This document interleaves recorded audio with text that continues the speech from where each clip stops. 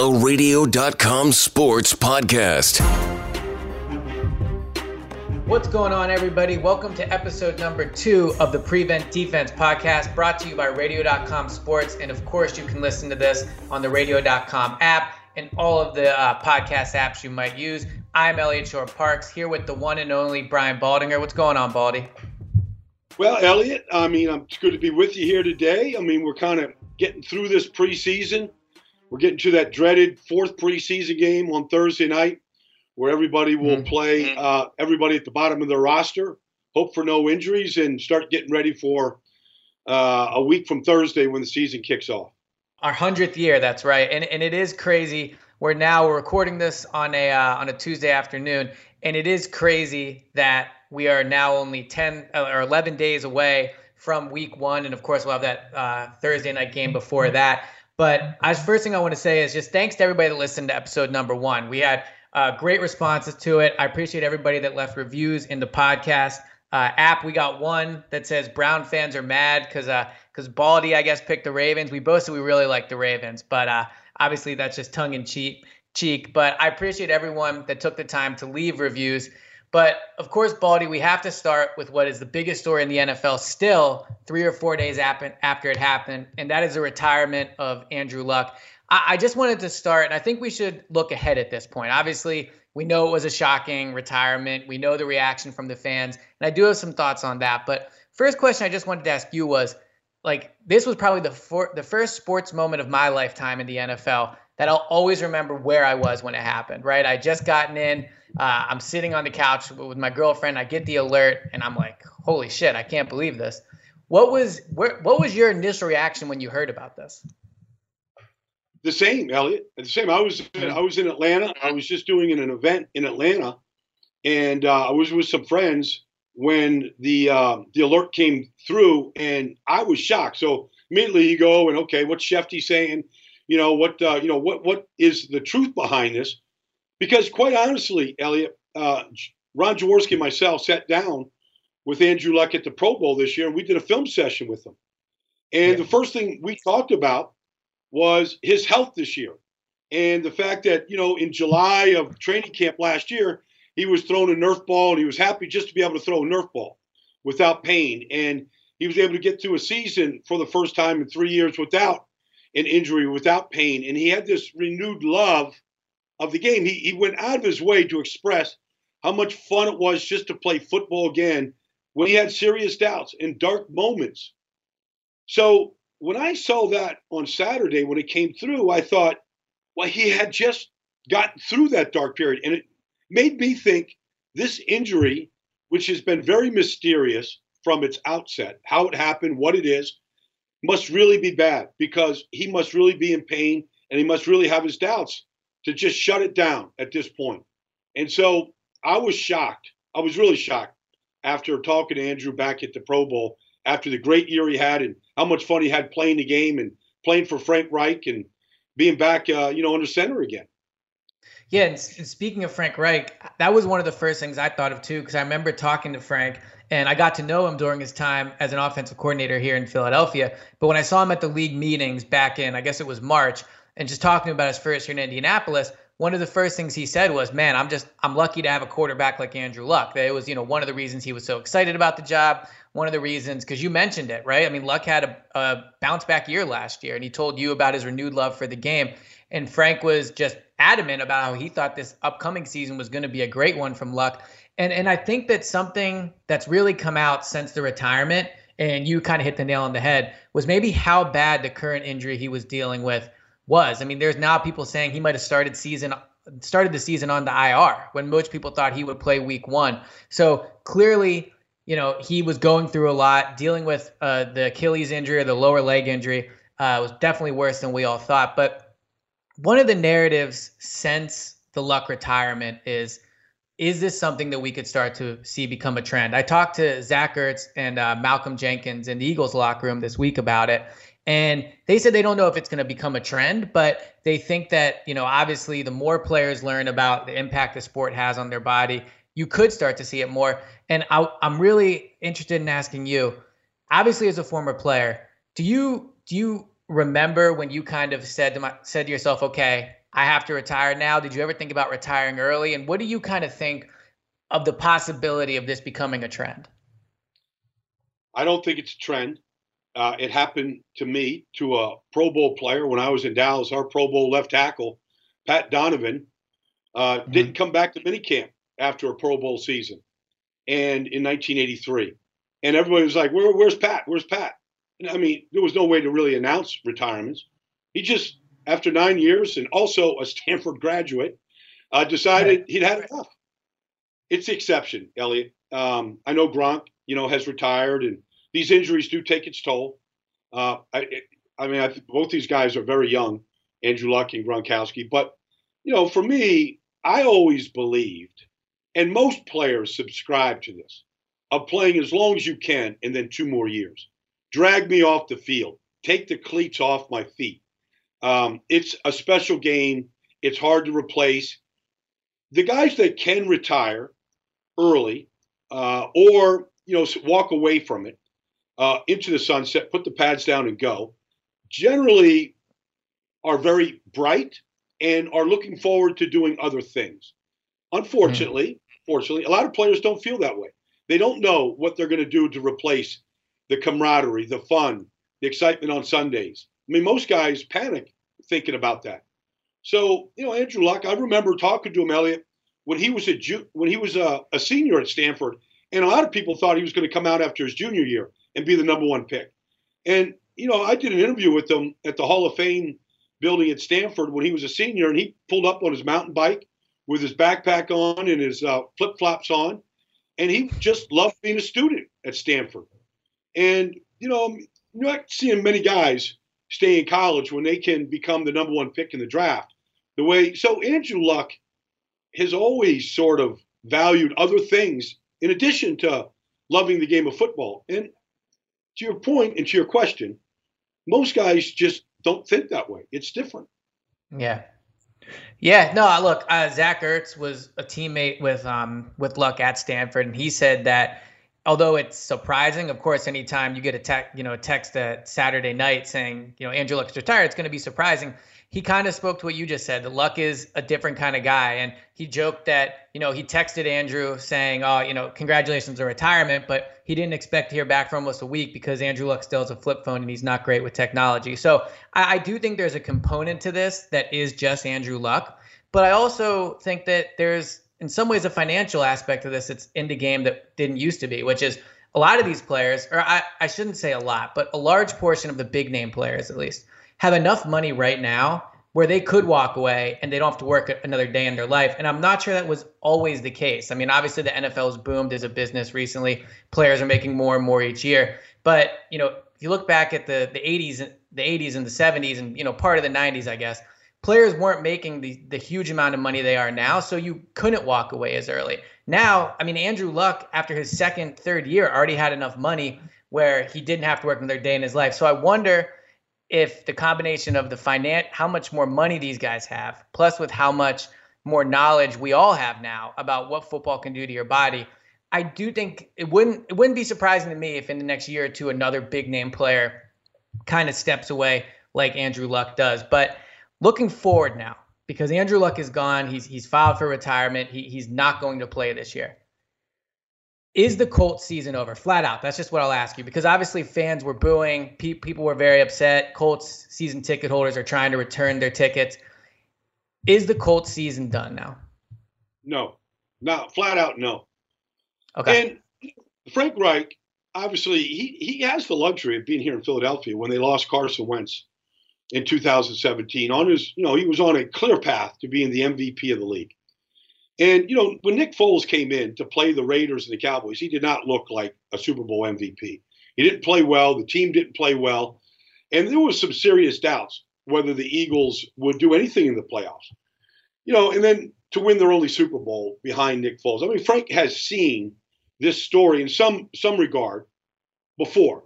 That being said, I happen to be a fan of Jacoby Brissett. The first thing that you have to recognize about Jacoby, Elliot, is he is big, strong, and sturdy. I mean, he's 6'4", he's 238 pounds. I mean, he looks Andrew Luck eye to eye. Physically, he's built for the position. I went back and watched him today on his first start for the Patriots on a Monday night against the Texans. They shut the Texans out 27-0. It was a great piece of game planning by Bill Belichick and the Patriots. But when you watch him that night, he made a lot of big third down throws. He made some big runs, a touchdown run off a bootleg. I mean, he looked like he belonged. And then even when you watch him in preseason, he only played in 2 preseason games, but he's playing. And, when they played in 2017 in Indianapolis, they had just traded for him right at the start of the season and then very quickly inserted him in the lineup. Well, this is a much better team. He's been around for 2 full years now. He watched Andrew Luck start 18 games last year. I think he's a much better player, and the team is much better. And I like Chris Ballard. I think he has done a really good job of building this team. It started with the drafting of Quentin Nelson last year. I mean, the offensive line, Elliott, last year went 5.5 weeks without giving up a sack. No team in the league, going back to the Redskins of 1991 under Joe Gibbs and the Hogs, had done anything like that before. It's a good team. It's a tight end-based offense. They had 5 different tight ends catch touchdowns last year. The defense is vastly improved. They might be a top 10 defense. I think all the pieces are in place to be successful. Now, it's a tough division, very competitive division. So I'm not going to say they're going to win the division, but they're not at the bottom of the heap. And like Chris Ballard said, the story hasn't been written yet. Yeah, look, I think to be successful in the NFL, you have to have a great GM, a great head coach, and a great quarterback. And the Colts, despite not having Andrew Luck anymore, they still have 2 of those things. I think Chris Ballard is going to be able, I know it's late now and the season's almost here, but certainly you're confident in him being able to either find that next franchise quarterback if it's not Jacoby Brissett, or put more pieces around Jacoby to make him successful. But I really do think Frank Reich shined this week. The way he handled the Andrew Luck thing, I think that he's a guy, and you mentioned, I saw it firsthand here in Philadelphia when Carson Wentz went down and they had the last second audible and changed a lot of things about that offense, make sure Nick was comfortable. Frank played a large part in that. And I think you'll see that with Jacoby. And one of the most impressive things to me about Frank Reich is how, not easy, because playing quarterback is never easy, but how he makes it easier for his quarterbacks to play. You see how aggressive he is, which sets them up with manageable third down situations. They didn't have a lot of 3rd and longs last year because of how successful and aggressive they were early on in downs. Frank will go for it on 4th down. He trusts his quarterback. So I do believe having Frank is going to help Jacoby. And you mentioned it, when he played in 2017, he was traded for right before then. So he didn't have the full offseason. He's now been with the Colts for all of 17, all of 18, and then obviously training camp this year. So I think you'll see a better Jacoby Brissett. But my concern is still this. You mentioned the offensive line. You mentioned how good the defense is. I do think the addition of, Paris Campbell and Devin Funchess, those are going to make this offense better. If Jacoby falters, and this was a question we got from one of our readers on Twitter, @Smith39, do you think the Colts should make a trade right now for a more established backup just in case? Obviously, a player that was linked to them right away, Nate Sudfeld, backup quarterback for the Eagles. He played with Frank Reich when he was here in Philly. Eagles don't need him as much now because they signed McCown. But do you think the Colts need to go out and trade for another quarterback right now? Well, I watched Chad Kelly, who's Jim Kelly's nephew, played pretty well in the preseason. I happen to like Chad.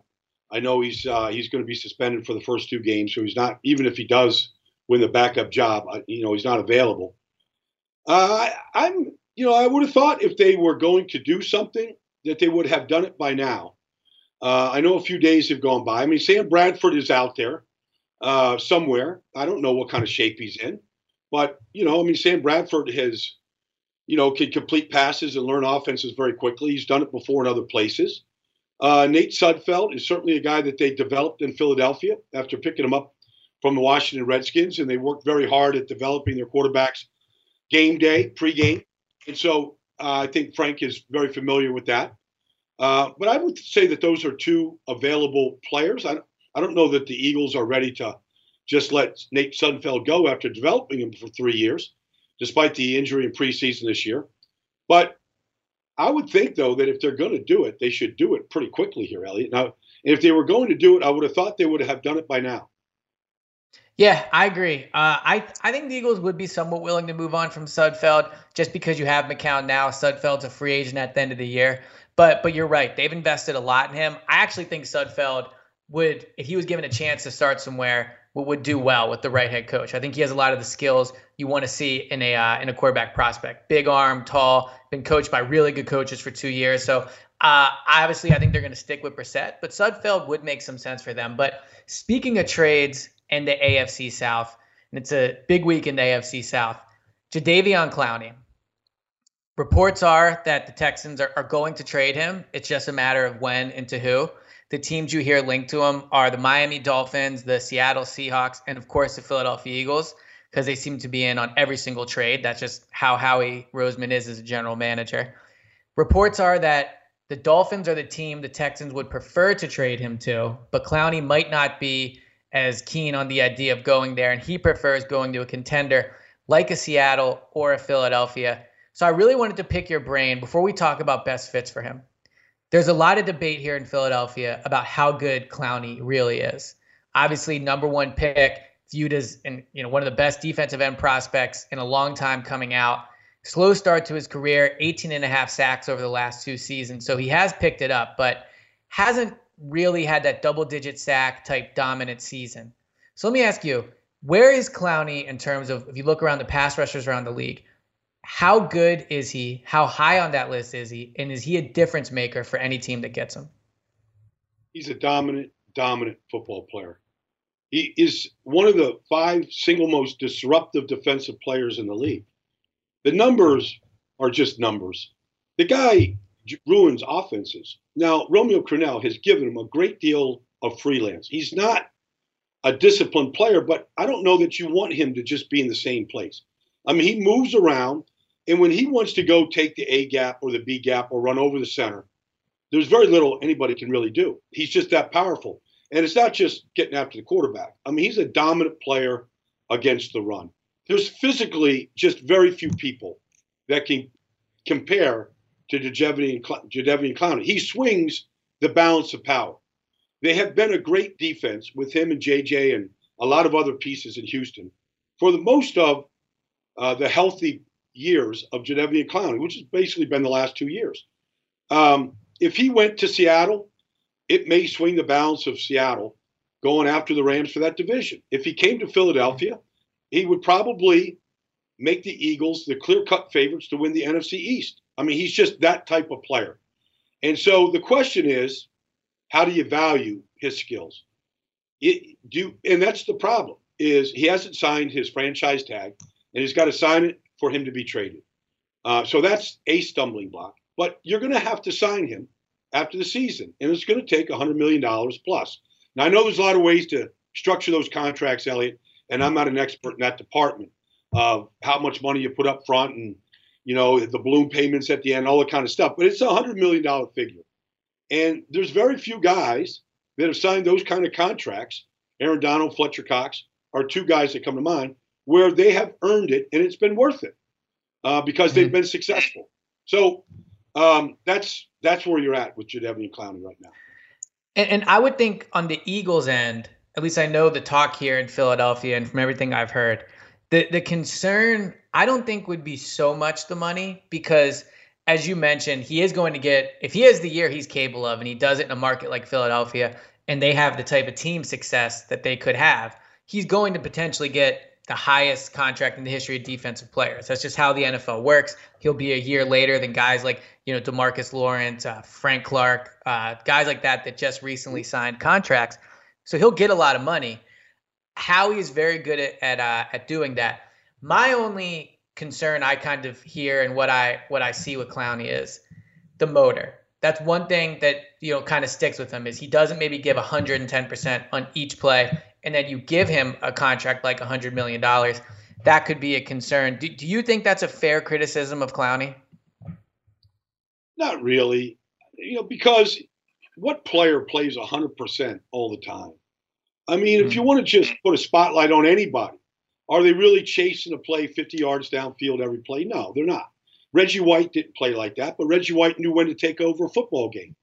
So that's the most important thing, to be great on the downs that you have to be great on. on third downs in the fourth quarter when the game's in the balance? Can you change the game? That's where you have to measure these guys. If he were to come to Philadelphia, he would be in a rotation system. Jim Schwartz is great at it. Fletcher Cox could get double-digit sacks every year if he wanted to play 80% of the snaps. Now, Fletcher played too many snaps last year due to injuries, and it probably hurt the way that he played.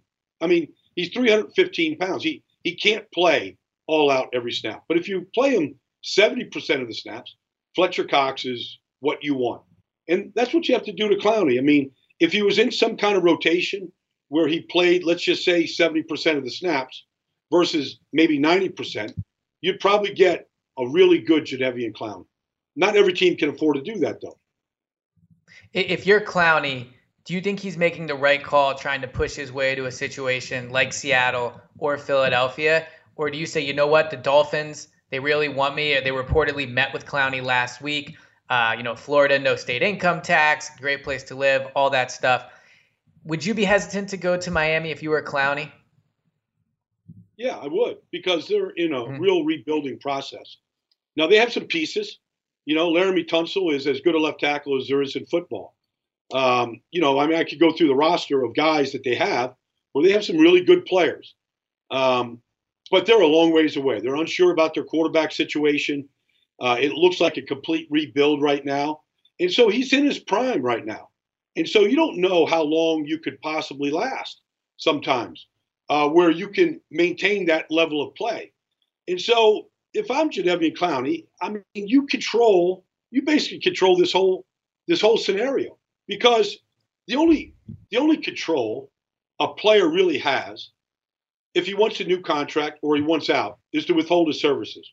So really, Clowney's got nothing to lose. He can always come back in on September 7th, sign his franchise tag, and play on the 8th, and the Texans would love to have him for 1 year. He can continue to hold out and see if he can force a trade to a contending team, because the Texans are a contending team. They won the division last year. They're a playoff caliber team. So he can always go back. But if they're not going to give him guaranteed money in the big contract, and they don't think that he's worth it, or they don't want to do that, then he has the ability to force his way out.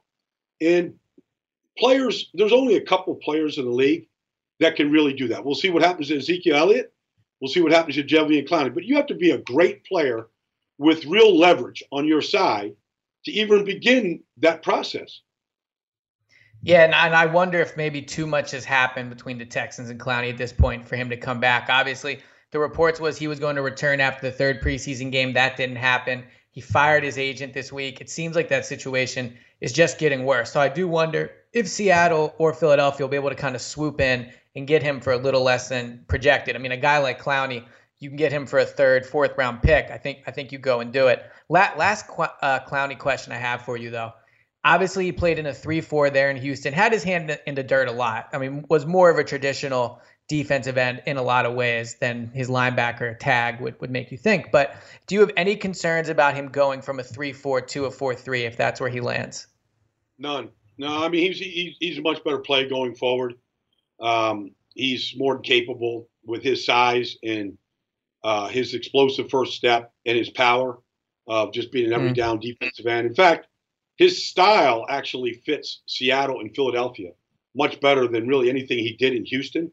I mean, both those teams, Seattle and Philadelphia, are going after the quarterback every play, and they play the run on the way to the quarterback.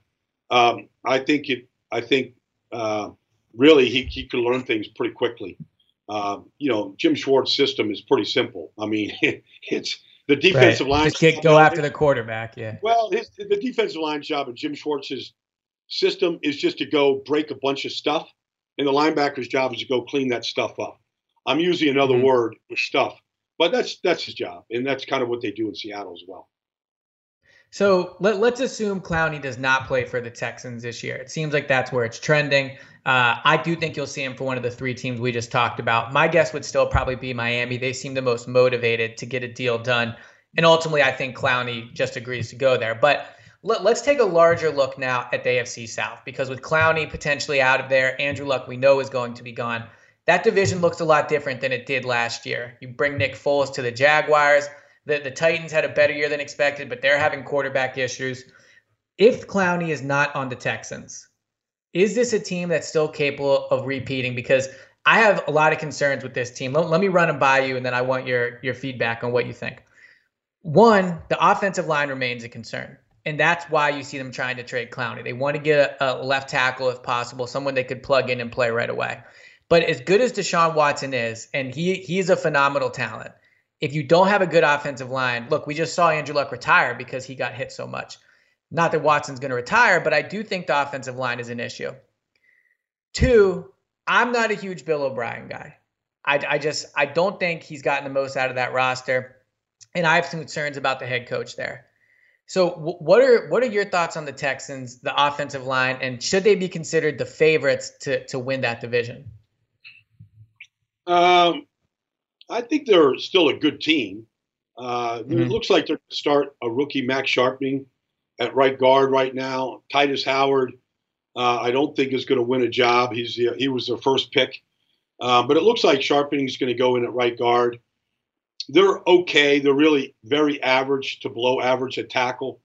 Laramie Tunsil in there. I mean, if you made that trade over Skype right now, they'd be an elite offensive line. He's just that good. But it's going to be, look, the Titans were 9-7 last year. The Colts won 9 out of their last 10 to get to the playoffs. Jacksonville basically played with no quarterback last year and no Leonard Fournette. I mean, I've watched Fournette this preseason. He looks like the Leonard Fournette from 2 years ago. I mean, he's just trucking people. They want to be the big bully on the block.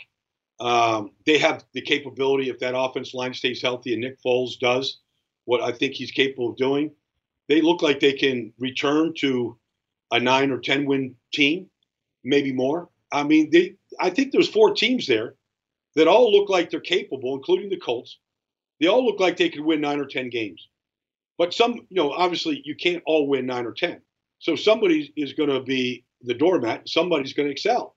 But right here, going into the 4th preseason game this week here, Elliot, it's hard to tell. It's hard to tell which team is going to win this division. I think 10 wins probably wins it. Yeah, I agree. I think you'll see 10 wins, maybe even 9 wins, depending how much they beat up on each other. I think this is a 2-team race, though. I think it's the Colts and the Jaguars. The Texans, to me, first of all, they had the 3rd easiest schedule in the NFL last year. So it'll be tougher this year coming up back off of a first-place schedule. And I thought this stat I found from Warren Sharp was super fascinating. The Texans last year were 11-0 when winning by 3 points or more at halftime. They were 0-6 when they were trailing by 2 points or more. So getting a lead for them is absolutely crucial. And the way you get leads in the NFL is you throw the ball and you disrupt the other quarterback. If the offensive line's an issue and Clowney's not there, those are 2 areas they could really take a step back. So I think the Texans, and not to mention the disastrous situation they have going on in the front office, I think they're going to be 3rd place. So now you go to the Colts and the Jaguars. We've already talked about the Colts. I like Jacoby Brissett, maybe not as much as you do, but honestly, the more I watch your Baldy breakdowns on Twitter, the more I like him. And I do think it'll be a drop-off from Luck, but with Frank Reich, I think the offense will still be pretty good. And as you mentioned, the defense has a ton of talent. The Jaguars as a team, I think, is going to surprise some people. And Nick Foles, obviously, coming from Philadelphia, he's never had success anywhere else. I mean, playing with Jeff Fisher in St. Louis the first time around, I think kind of really handcuffed him. We saw how much Jared Goff improved once Sean McVay got there. But I think Foles will be a significant improvement for them down in Jacksonville. And I think one thing that got overshadowed a little last year was how the Jaguars defense was still elite last year. It was still one of the top 5. Coming off of 2017, where they were just in another world, I think they take a slight step back and you say, okay, the defense isn't as good, but it was still really good. And where Foles is at his best is when the other team, when they're controlling the clock, they're running the ball, and you just have to count on him to make a few clutch throws. And I think he can definitely do that. So I look at this division, and I think it's the Colts or the Jaguars, the Texans 3rd, and I think the Titans are just going to be 4th.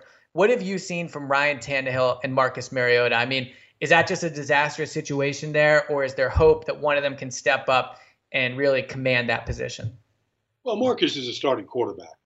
Yeah. And people can look at Marcus's throwing motion. They could look at his injury history. They could look at a lot of things that say he hasn't developed over 4 years. And you're not wrong in saying any of that. But I feel like I know Marcus pretty well. The guy's a warrior. He's just an absolute warrior. He's a quiet leader. He doesn't really say much. It's his Polynesian background that sort of speaks for itself. He doesn't bring a lot of attention to himself, but he is a winner. And he is an extremely tough kid. And he has the respect of everybody in that organization. They have been trying to rebuild that team around him. I think getting Delaney Walker back is going to help them. The offensive line does not look very good right now. I know they brought Saffold in. I want to see, Taylor Lewan is going to miss a month, but he'll be back. They took a long time to figure out that Derrick Henry should be the starting tailback on that football team last year and that they should build around him. I still think Tennessee, first of all, they have a very good defense. They were the third best defense in football last year. They took the Patriots apart. They dominated some games last year. They have a lot of guys that people don't really know much about, but they have, I think, the makings of a very good defense that's going to keep them in a lot of games. They won 9 games last year quietly. They won a playoff game the year before. They're not going away, Elliot. They're going to be there to the end. It may not always be pretty or sexy, but they tackle well. They protect the football. They do a lot of essential things to win football games. So I'm not down on the Tennessee Titans at all.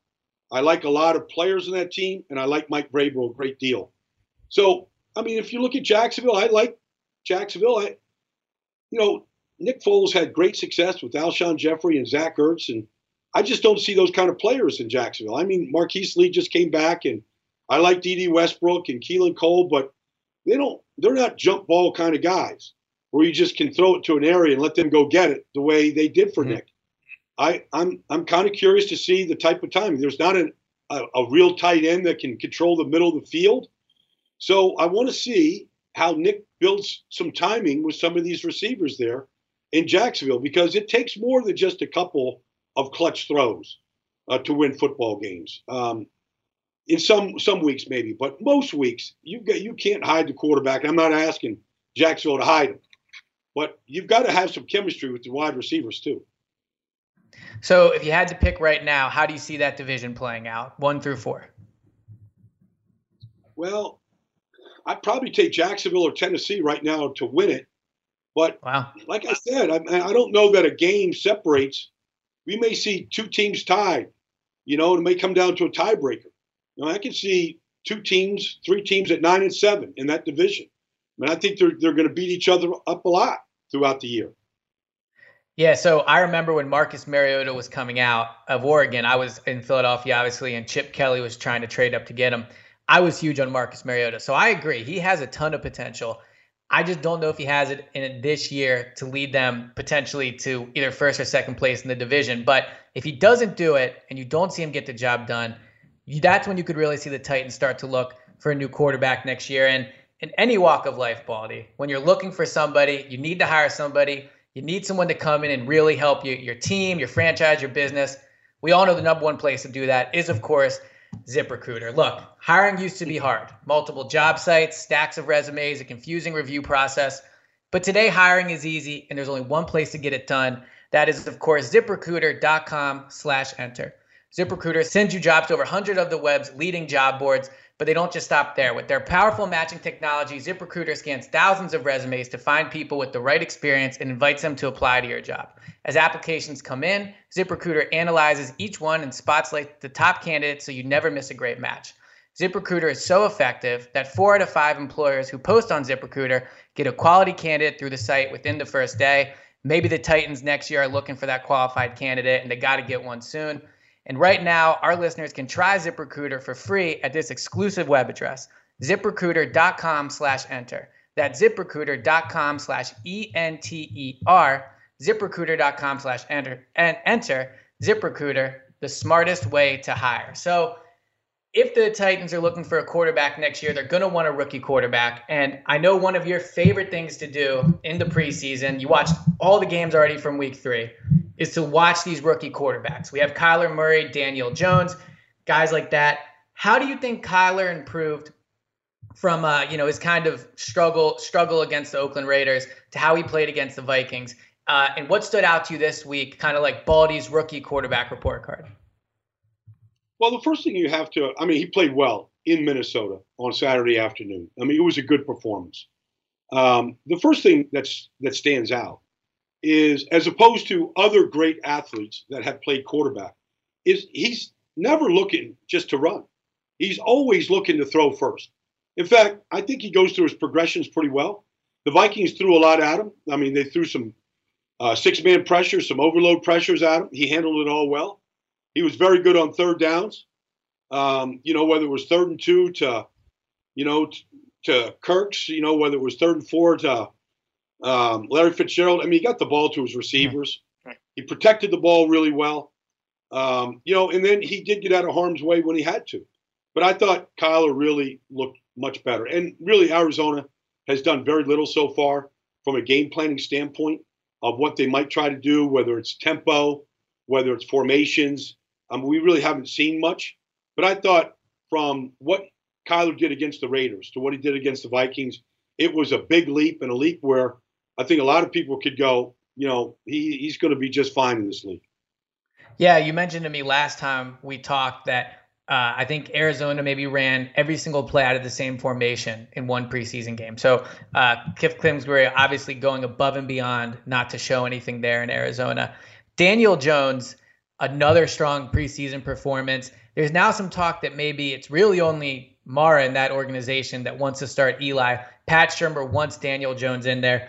That potential power struggle aside, it looks like it's going to be Eli. But in a world where they did start Daniel Jones, have you seen enough improvement for him where you think he could play week 1 against Dallas? Well, Dallas has got a great defense. There's no rush to start him right now. Donovan McNabb didn't start.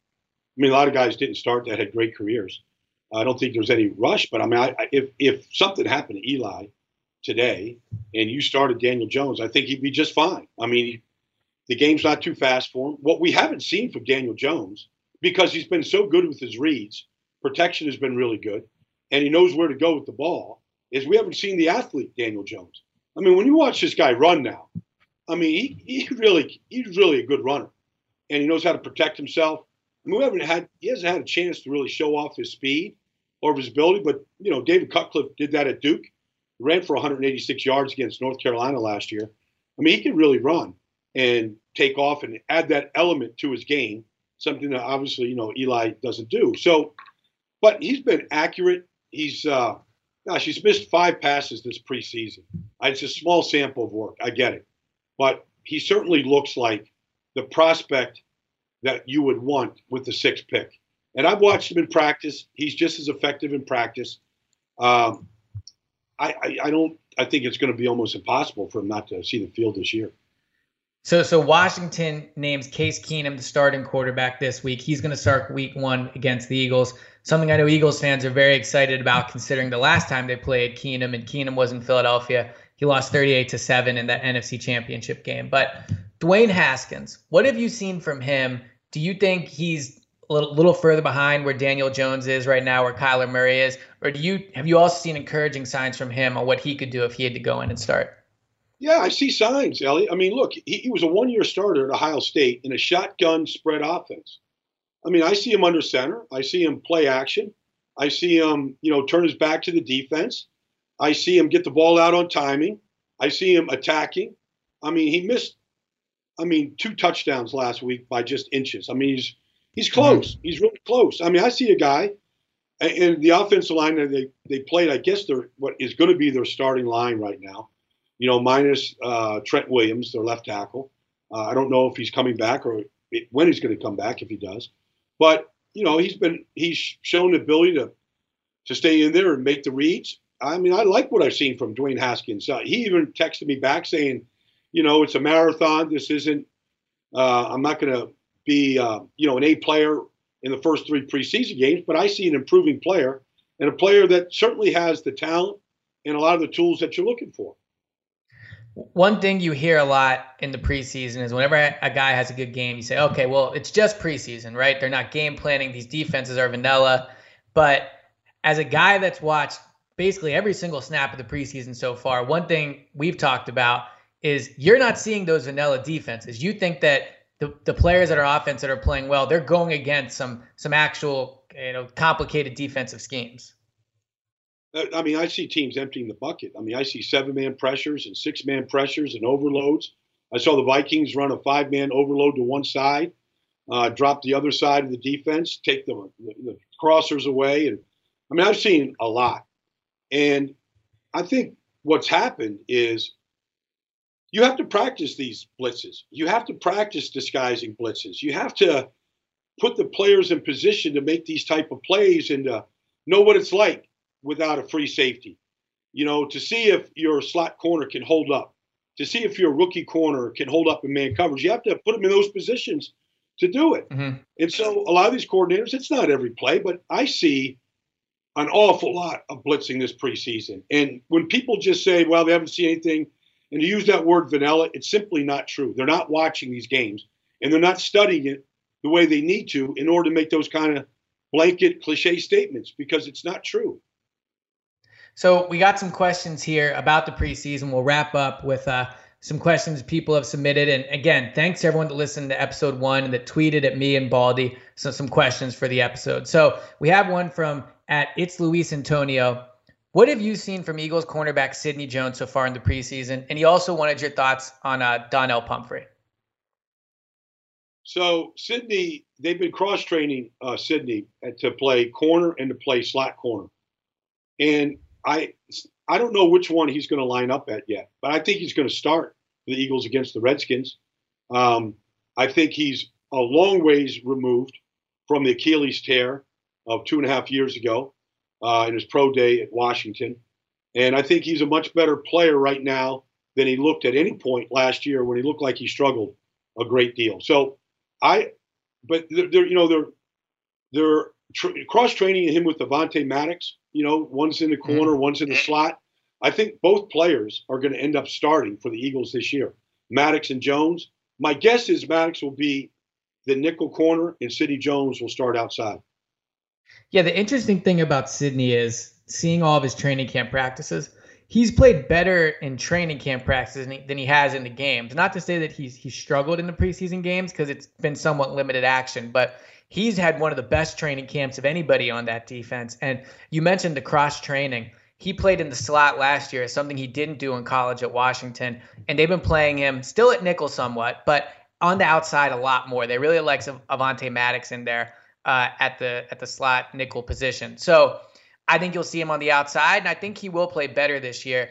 Whether he starts or not depends on the health of Ronald Darby. It seems like they really like Rasul Douglas as well. As for Donnell Pumphrey, I respect the fact Luis wants to ask about this. Donnell's not making the team. I like Donnell. I think that he's better than Eagles fans give him credit for, but he's probably more of a practice squad guy. The second question we had, a little more technical, from @89Jermaine. How hard is it to switch positions along the line? You see a lot in training camp. Guys go from tackle to guard, from the left side to the right side. How hard of a transition is that as a former offensive lineman yourself? Well, most guys, I started all 5 offensive line positions. So I took pride in the ability to do that. I started a whole year at center. I played them all. But I'm watching like Matt Pryor. Matt Pryor is playing left guard, left tackle. It's right now, most teams are just dressing 7 offensive linemen on Sunday. And so 2 reserved offensive linemen have to be able to play multiple positions.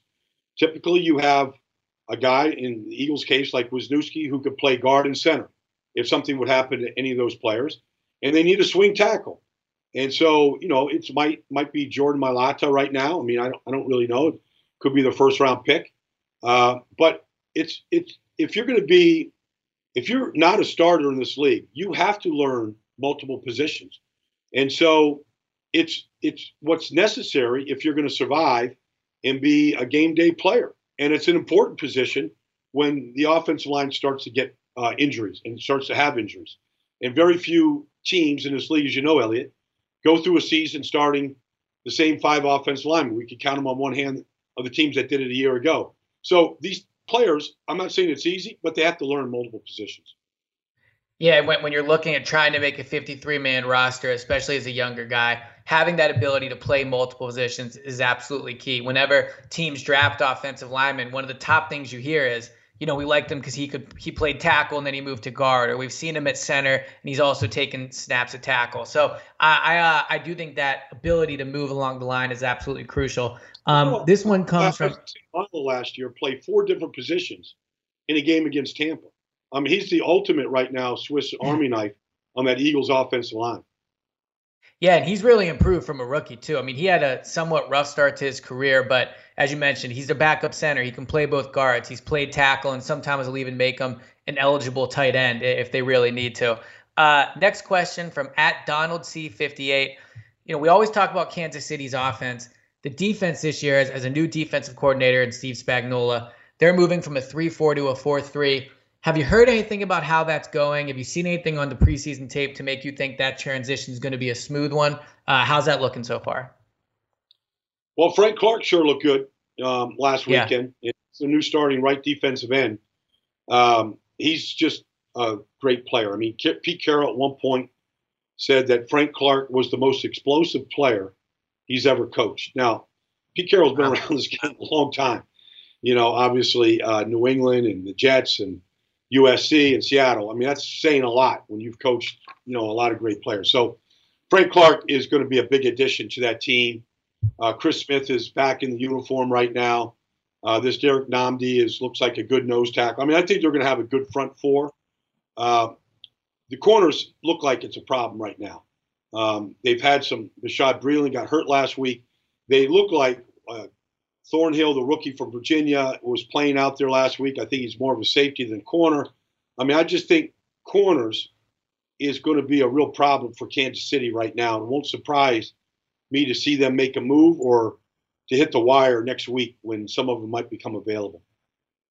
So last one from @JackZim, and of course everybody's having their fantasy football drafts this week. And by the way, if you're in a fantasy football league, don't draft after week 2 of the preseason. Do it as close to week 1 as you can, because you see people that drafted Andrew Luck and Lamar Miller one night, and both those guys are gone. So do it as close to week 1 as you can. But let me ask you, Baldy. Well, first of all, Baldy, are you a fantasy football guy or?